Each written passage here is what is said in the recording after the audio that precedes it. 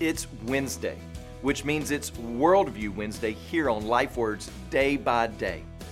You know, when it comes to worldview, over the last several years, much has been said about critiquing the role of men and exactly what is a man.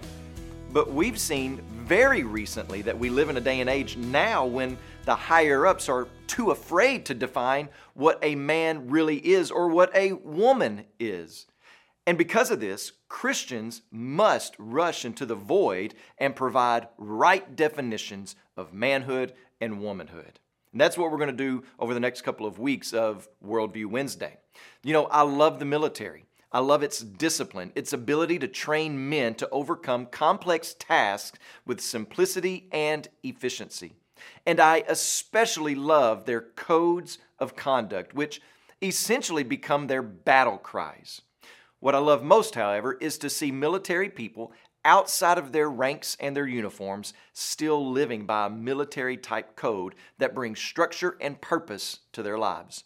You can see it in their dress, you can hear it in their talk. You know them, and you respect them, or at least you should.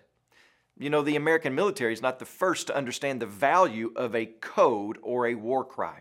War cries date way back.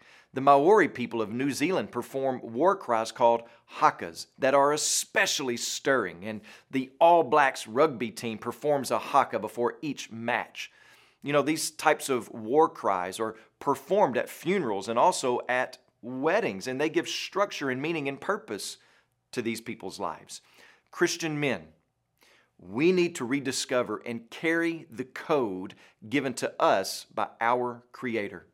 And we need to carry this code with full-throated allegiance. We need to refer to it every day so that we are reminded of who we are and our purpose as men. We need to carry it for the world to see and observe, especially for our young boys who tag along behind us. After all, it is the most important code you will ever be given.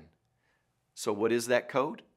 Well, the Bible sets it out for us in the first book, the book of Genesis, and it looks something like this, that we have a king to follow, a work to accomplish, a family to lead, and an enemy to fight.